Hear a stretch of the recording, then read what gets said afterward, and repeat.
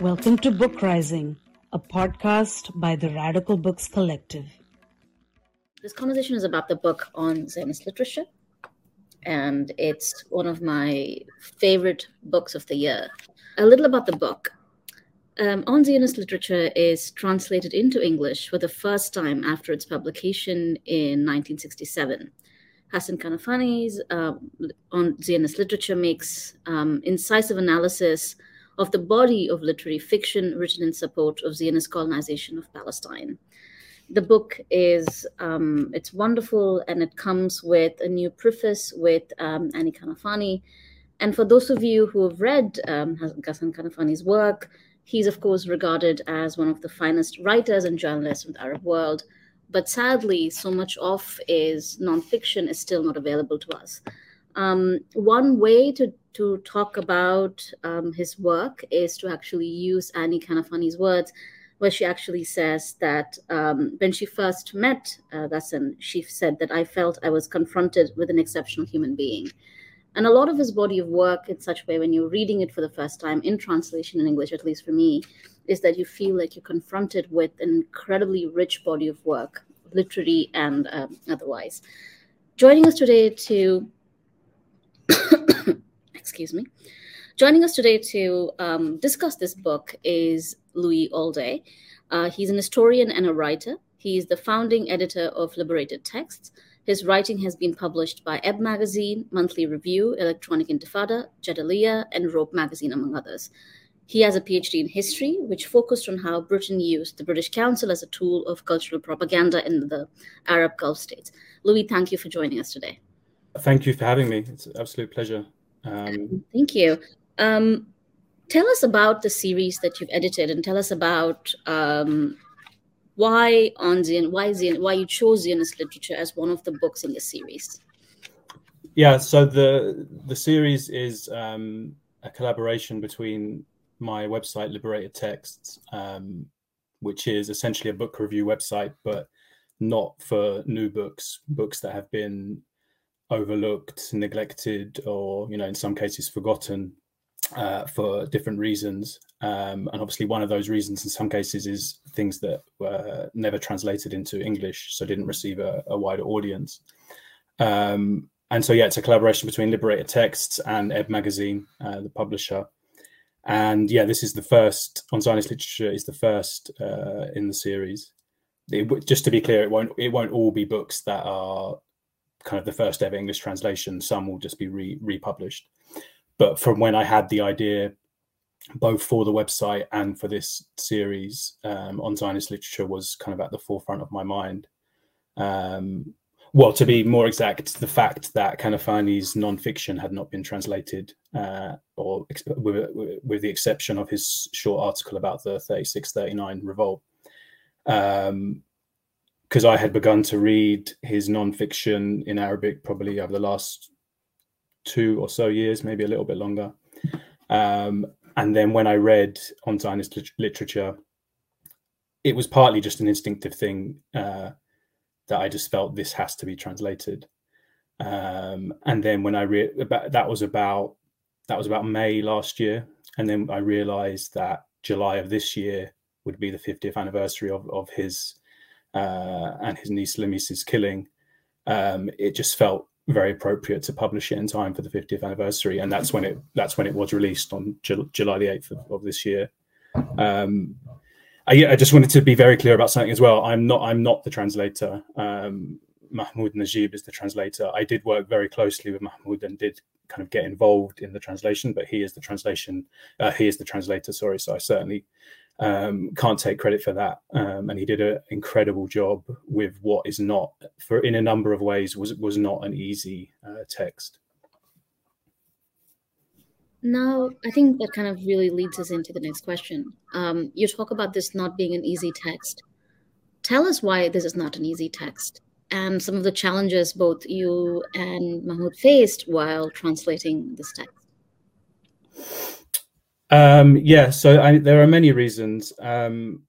one kind of slightly more just mundane is that, as I think is in common with quite a lot of texts from that time period published in Arabic, it essentially wasn't edited. So it's actually, as brilliant as it is, it's actually, the Arabic is quite a rough text. And you almost kind of don't notice it as much on the first reading. It's only when you begin to read it with translation in mind that comes through.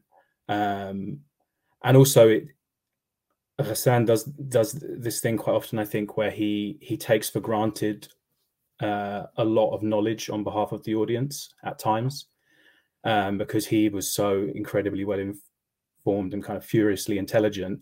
I think sometimes his arguments are not always so easy to follow, especially in the original Arabic. And so we obviously, without taking liberties and getting rid of his voice in any way, that was something that we contended with, trying to make it obviously faithful to the original, but slightly more accessible and concise at times. And then another big difficulty, which I massively underestimated, is obviously because of the nature of the book, which is literary criticism. He references dozens and dozens and dozens of things, ranging from, extremely crass Zionist novels published in the 40s and 50s, but then also, Victorian novels, references much older Hebrew texts, and, a real huge range of things. And we realized very quickly that actually just finding, in most cases, he was using English translations if the original language wasn't English. And obviously we had to avoid translating his translation of a text as much as possible. So what that entailed was finding everything that he quoted, and finding the original.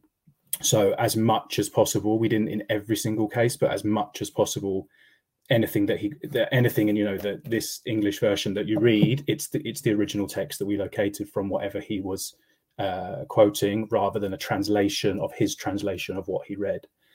And even though that was very, very problematic and time consuming and quite stressful, I think it really enriched the experience for us both, because it actually meant we had to figuratively follow his kind of literary tracks and read every single thing that he read. And obviously, and see it in context as well. And also in doing so, obviously that entailed quite a lot of research on our behalf. And in doing that, we discovered things that Ghassan himself couldn't have known at the time, but massively vindicate many elements of his argument. So even though it was more work than I had reckoned with, I think it actually made it a more rich experience. And hopefully I think it manifests in the book as well, because particularly interesting things that we located during that process of research are now all in the book in translators' notes. So yeah, I mean, that gives you an idea of the kind of difficulties. And also it's I think he makes a lot of arguments, and at times the arguments are quite hard to follow. Not because of his argumentation being poor, but because it's a complex subject. And like I say, at times he does take for granted a certain level of knowledge or kind of quick pickup of comprehension on behalf of the audience. So that was a challenge as well. The other thing that I really want to talk about is the idea of the revolutionary as a critique. Within the Western publishing world, literary criticism is seen in a very specific way. But here you have a figure like Kanafani writing literary criticism. Can you tell us a little bit more about this idea of a revolutionary as a critique? Yeah, I mean, so it's almost not an exaggeration to say that just from reading the introduction of the original Arabic, which is probably about 2 years ago, I read it for the first time. I'd had it for a while, but I hadn't got around to reading it, and I read it. Almost within reading the introduction, I decided, like, this has to be translated. And one of the main reasons for that is he concludes his introduction by saying, I'm paraphrasing obviously, but he basically says, this book is replete with examples that contain, offensive and untrue and absurd things about Palestinians and Arabs. But generally, I don't even bother to refute them because it's taken for granted that, you know, the people I'm talking to know what he refers to throughout the book as the heart of the matter. And he says, you know, in fact, the only reason I'm reading all these things and doing this analysis is on the basis of one principle: know your enemy. And the introduction ends with that: know your enemy. And I almost got kind of goosebumps reading that, because, you know, not only did that enemy kill him 5 years after he wrote those words, but because I think it, to use his own phrase, it strikes at the heart of the matter, which is that this was not a book written out of intellectual curiosity or scholarly ambition, or, you know, kind of to fulfill a certain contract, you know, on a financial level. This was a book written by a Palestinian revolutionary, furiously trying to figure out not only, so I think, so one thing to speak to your question, he wrote this at a particularly tumultuous revolutionary time. So it's written in 1967, and it's released, and you can see if you read it, the second half is clearly written after the June War, the 67 war. So he's writing at a time of a revolutionary, tumultuous time, but also a time of defeat, a time in which in the 67 war, Israel has massively expanded territorially, is very much the victor. But not only that, it's dominated and kind of won, to some extent, the propaganda battle. And you can see that's what he's grappling with in that moment. How have, you know, supposed progressives in the West been propagandized to such an extent that Israel's aggression in the Six-Day War is perceived as something virtuous that they should support? Because, you know, I think obviously the broader context at this time is that large swathes of the left have been convinced or accepted that Israel is essentially a progressive force in the region, to the extent to which, for example, you know, going to work on a kibbutz is considered at that time by large elements of the left as a kind of, you know, almost socialist or progressive thing to do. So it's an enormous success of propaganda that you have people that would identify as progressive and leftist, etc., actively taking part in settler colonialist practices and perceiving themselves to be doing something good, quote unquote. So it's in that context that he's trying to basically figure out, how has this happened? And also, I think another interesting thing about the moment in which the book is written is that it's written before the formation of the PFLP, in which Ghassan was instrumental. And obviously the disaster of the Six-Day War, or the Naksa, it impacted negatively the standing and the popularity of Arab nationalism, which him and George Habash up to that point had been proponents of. And so it's written at a kind of liminal stage, I think, in his ideological development. And the PFLP was founded 1 year later. And just one further thing about, you know, the revolutionary as critic, I think that was one of my big motivations in publishing this book, to try and begin a process of a more rounded, complete view of Kanafani in the Anglosphere, because, as you say, he was a revolutionary. He absolutely endorsed armed struggle. He endorsed armed resistance. And I think the fact that his non-fiction hasn't been translated into English has led to a slight softening, or almost kind of liberal kind of framing of Kanafani to some extent, as though kind of art is the only means of resistance. And, you know, this is not me saying that fiction does not play a role in resistance. Of course that it does. But I think you know, armed resistance and resistance through art and other means, other peaceful means, they should all be considered kind of broader constituent parts of a whole of resistance. And I think that's been lost in some kind of Palestine solidarity circles in the West, which would rarely endorse armed struggle in the way that Kanafani repeatedly and explicitly did. So it's also, as much as it's about the importance and the excellence of this book specifically, it's also about trying to encourage more translation and more engagement with his nonfiction. because obviously there's much more, and there are many other books that I could have chosen to do this, including for example, his studies of Palestinian resistance literature. But yeah, I've probably said enough. Yeah.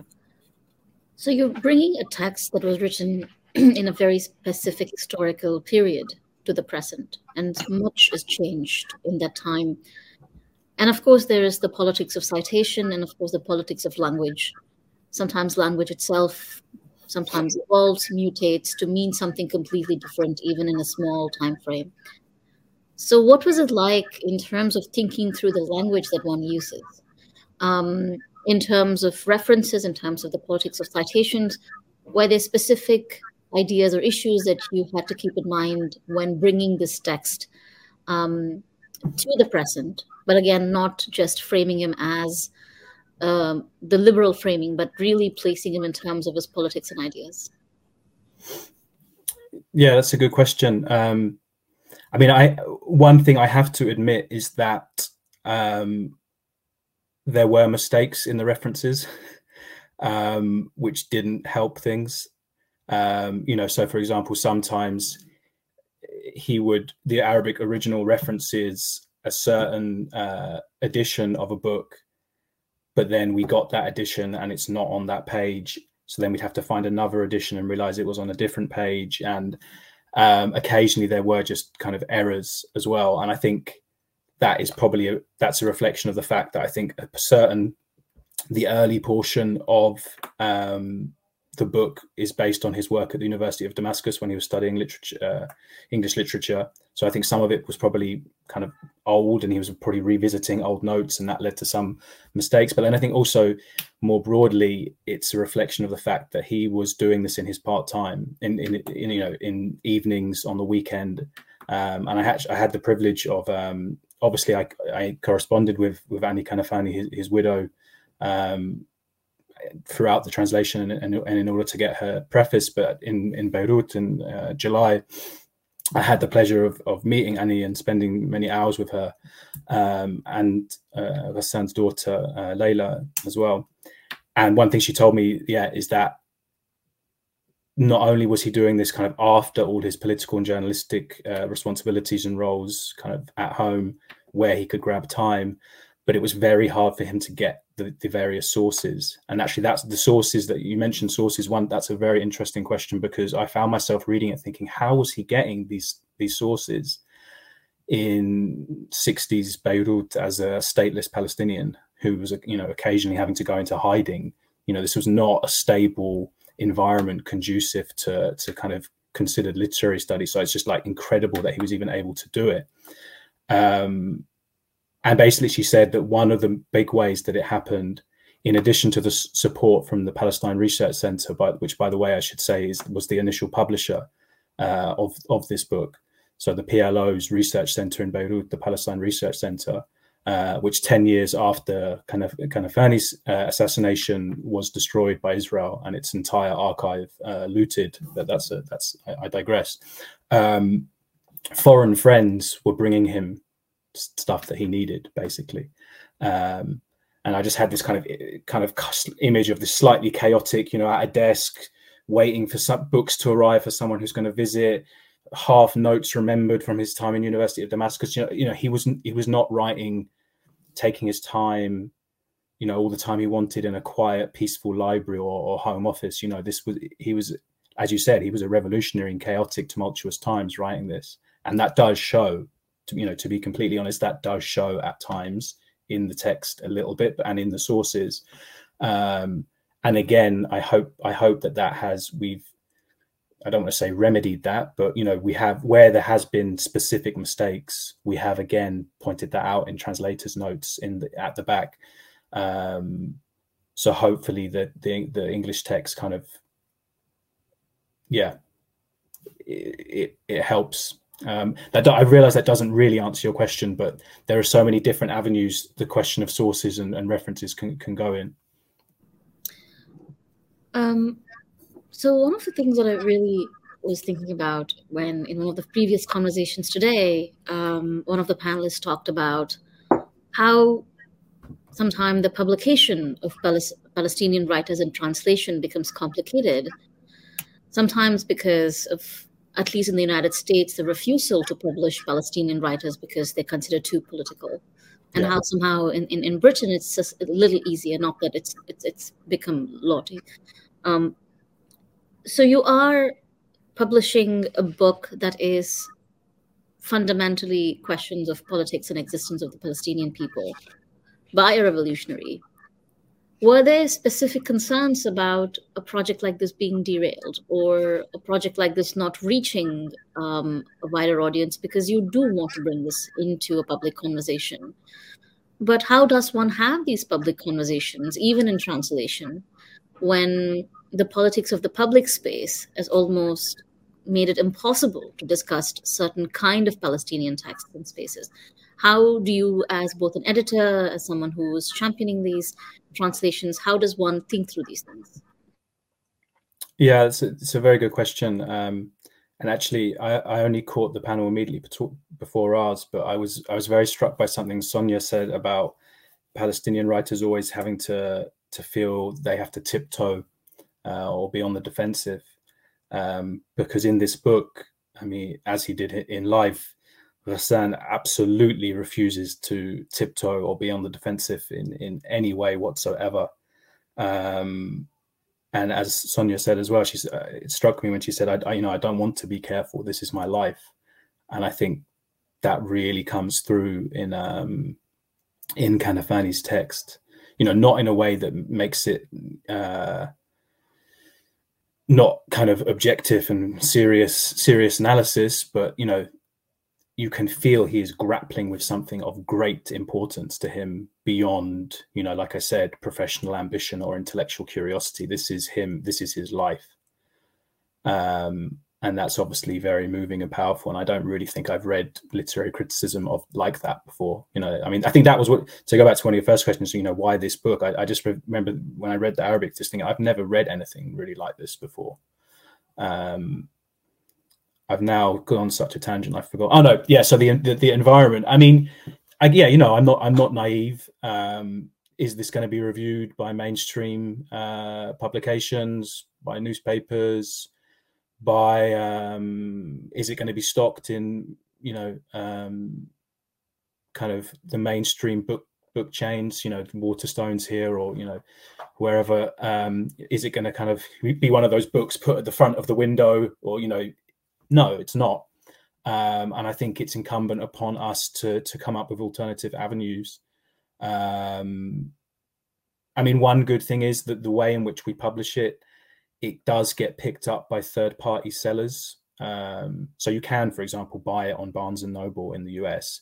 Is it going to be in Barnes & Noble shops? No, I don't think it's going to be. And it hasn't been reviewed massively.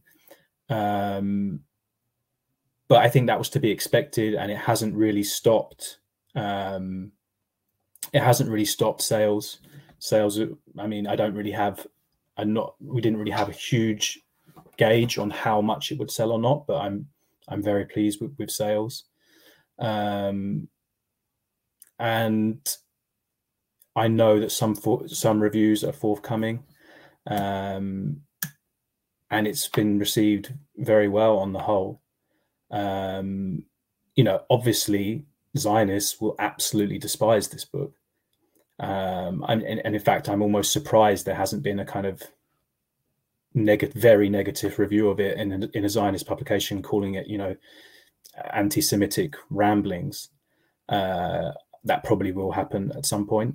But again, it's about believing and knowing there is an audience there. And I think one of the big audiences I had in mind for this book, which anecdotally I know has already kind of been reading and buying and engaging with it, is diaspora Palestinians and other Arabs who, their Arabic reading ability is not fantastic, through no fault of their own growing up in the West, but are politically engaged, are aware of Kanafani and want to engage with him in a more meaningful way, especially his political work.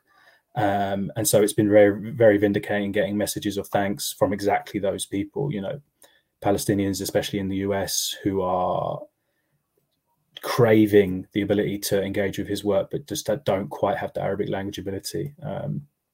So yeah.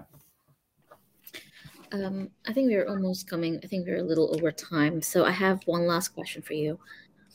Why the multiple prefaces? We have introduction with by Steven Salaita. There's Annie Kanafani. There's multiple prefaces. I'm just wondering, and there's an introduction. Was there a very specific reason why you kind of layer the introduction to the book? There's a translator's note. There's multiple. Is there a reason you layered this introduction for people? There is, yeah. And I was conscious that there is quite a lot before the book, but just on a very practical level, the book is actually short, so I didn't think that was a problem. And basically, so the preface by Annie Kanafani, I felt very strongly about wanting that personal family involvement and the opportunity for her to say what she would like to say. Anyone who's not aware, Annie Kanafani is Ghassan Kanafani's widow, who still lives in Beirut, where they met. So I wanted that preface for that more kind of personal reflection on the compilation of the book and of Ghassan as a man. The very short initial preface by Anis Sayer of the PRC, I wanted that there because it's important to point out that this was published by the Palestine Research Center, and the importance of institutional support for Palestinians and the way in which essentially the Israelis destroyed that institutional infrastructure that the Palestinian resistance had developed in Lebanon. And Stevens, I wanted, because I wanted something that spoke about the text from now and placed it in a certain context, and it's in the current context. Sorry, but also spoke about the historical context in which it was written. And then the translator's note, finally, we felt that was necessary because of the various difficulties which I've alluded to. And, I think far too often, and I'm sure many people listening would appreciate this, I think translators are not given enough credit, basically, and not given enough voice. And so I really wanted Mahmoud to have the opportunity to reflect on the process of translation and what that had engaged, and kind of, I think that sets it up nicely for how people, the combination of all those things sets the book up nicely. Whereas if it was just on its own, I'm not sure some people would engage with it in the same way. Louis, thank you so much for this book. I actually got this book just before I went to do my own fieldwork in India, where we are right now with my dear friend Francesca Recchia. We're working on a book on India's political prisoners. And one of the things that we grappled with, and I did in particular, is to think about the language of resistance. And I carried this book with me, and I was reading it as we were doing the fieldwork when the book arrived. And it's just remarkable. And Bhakti will tell you how I was just, it was very important for me that we talked about this book, we championed this book, but also made sure that the series that you're editing is something that reaches more people. Thank you so much for your time. And thank you. The book is available, and you can order it in bookstores. It's available online, and I hope a lot of you do buy this book. Thank you so much. And again, Bhakti Sringarpre for putting all of this together and making sure that we are all in conversation. Thank you so much. Thank you.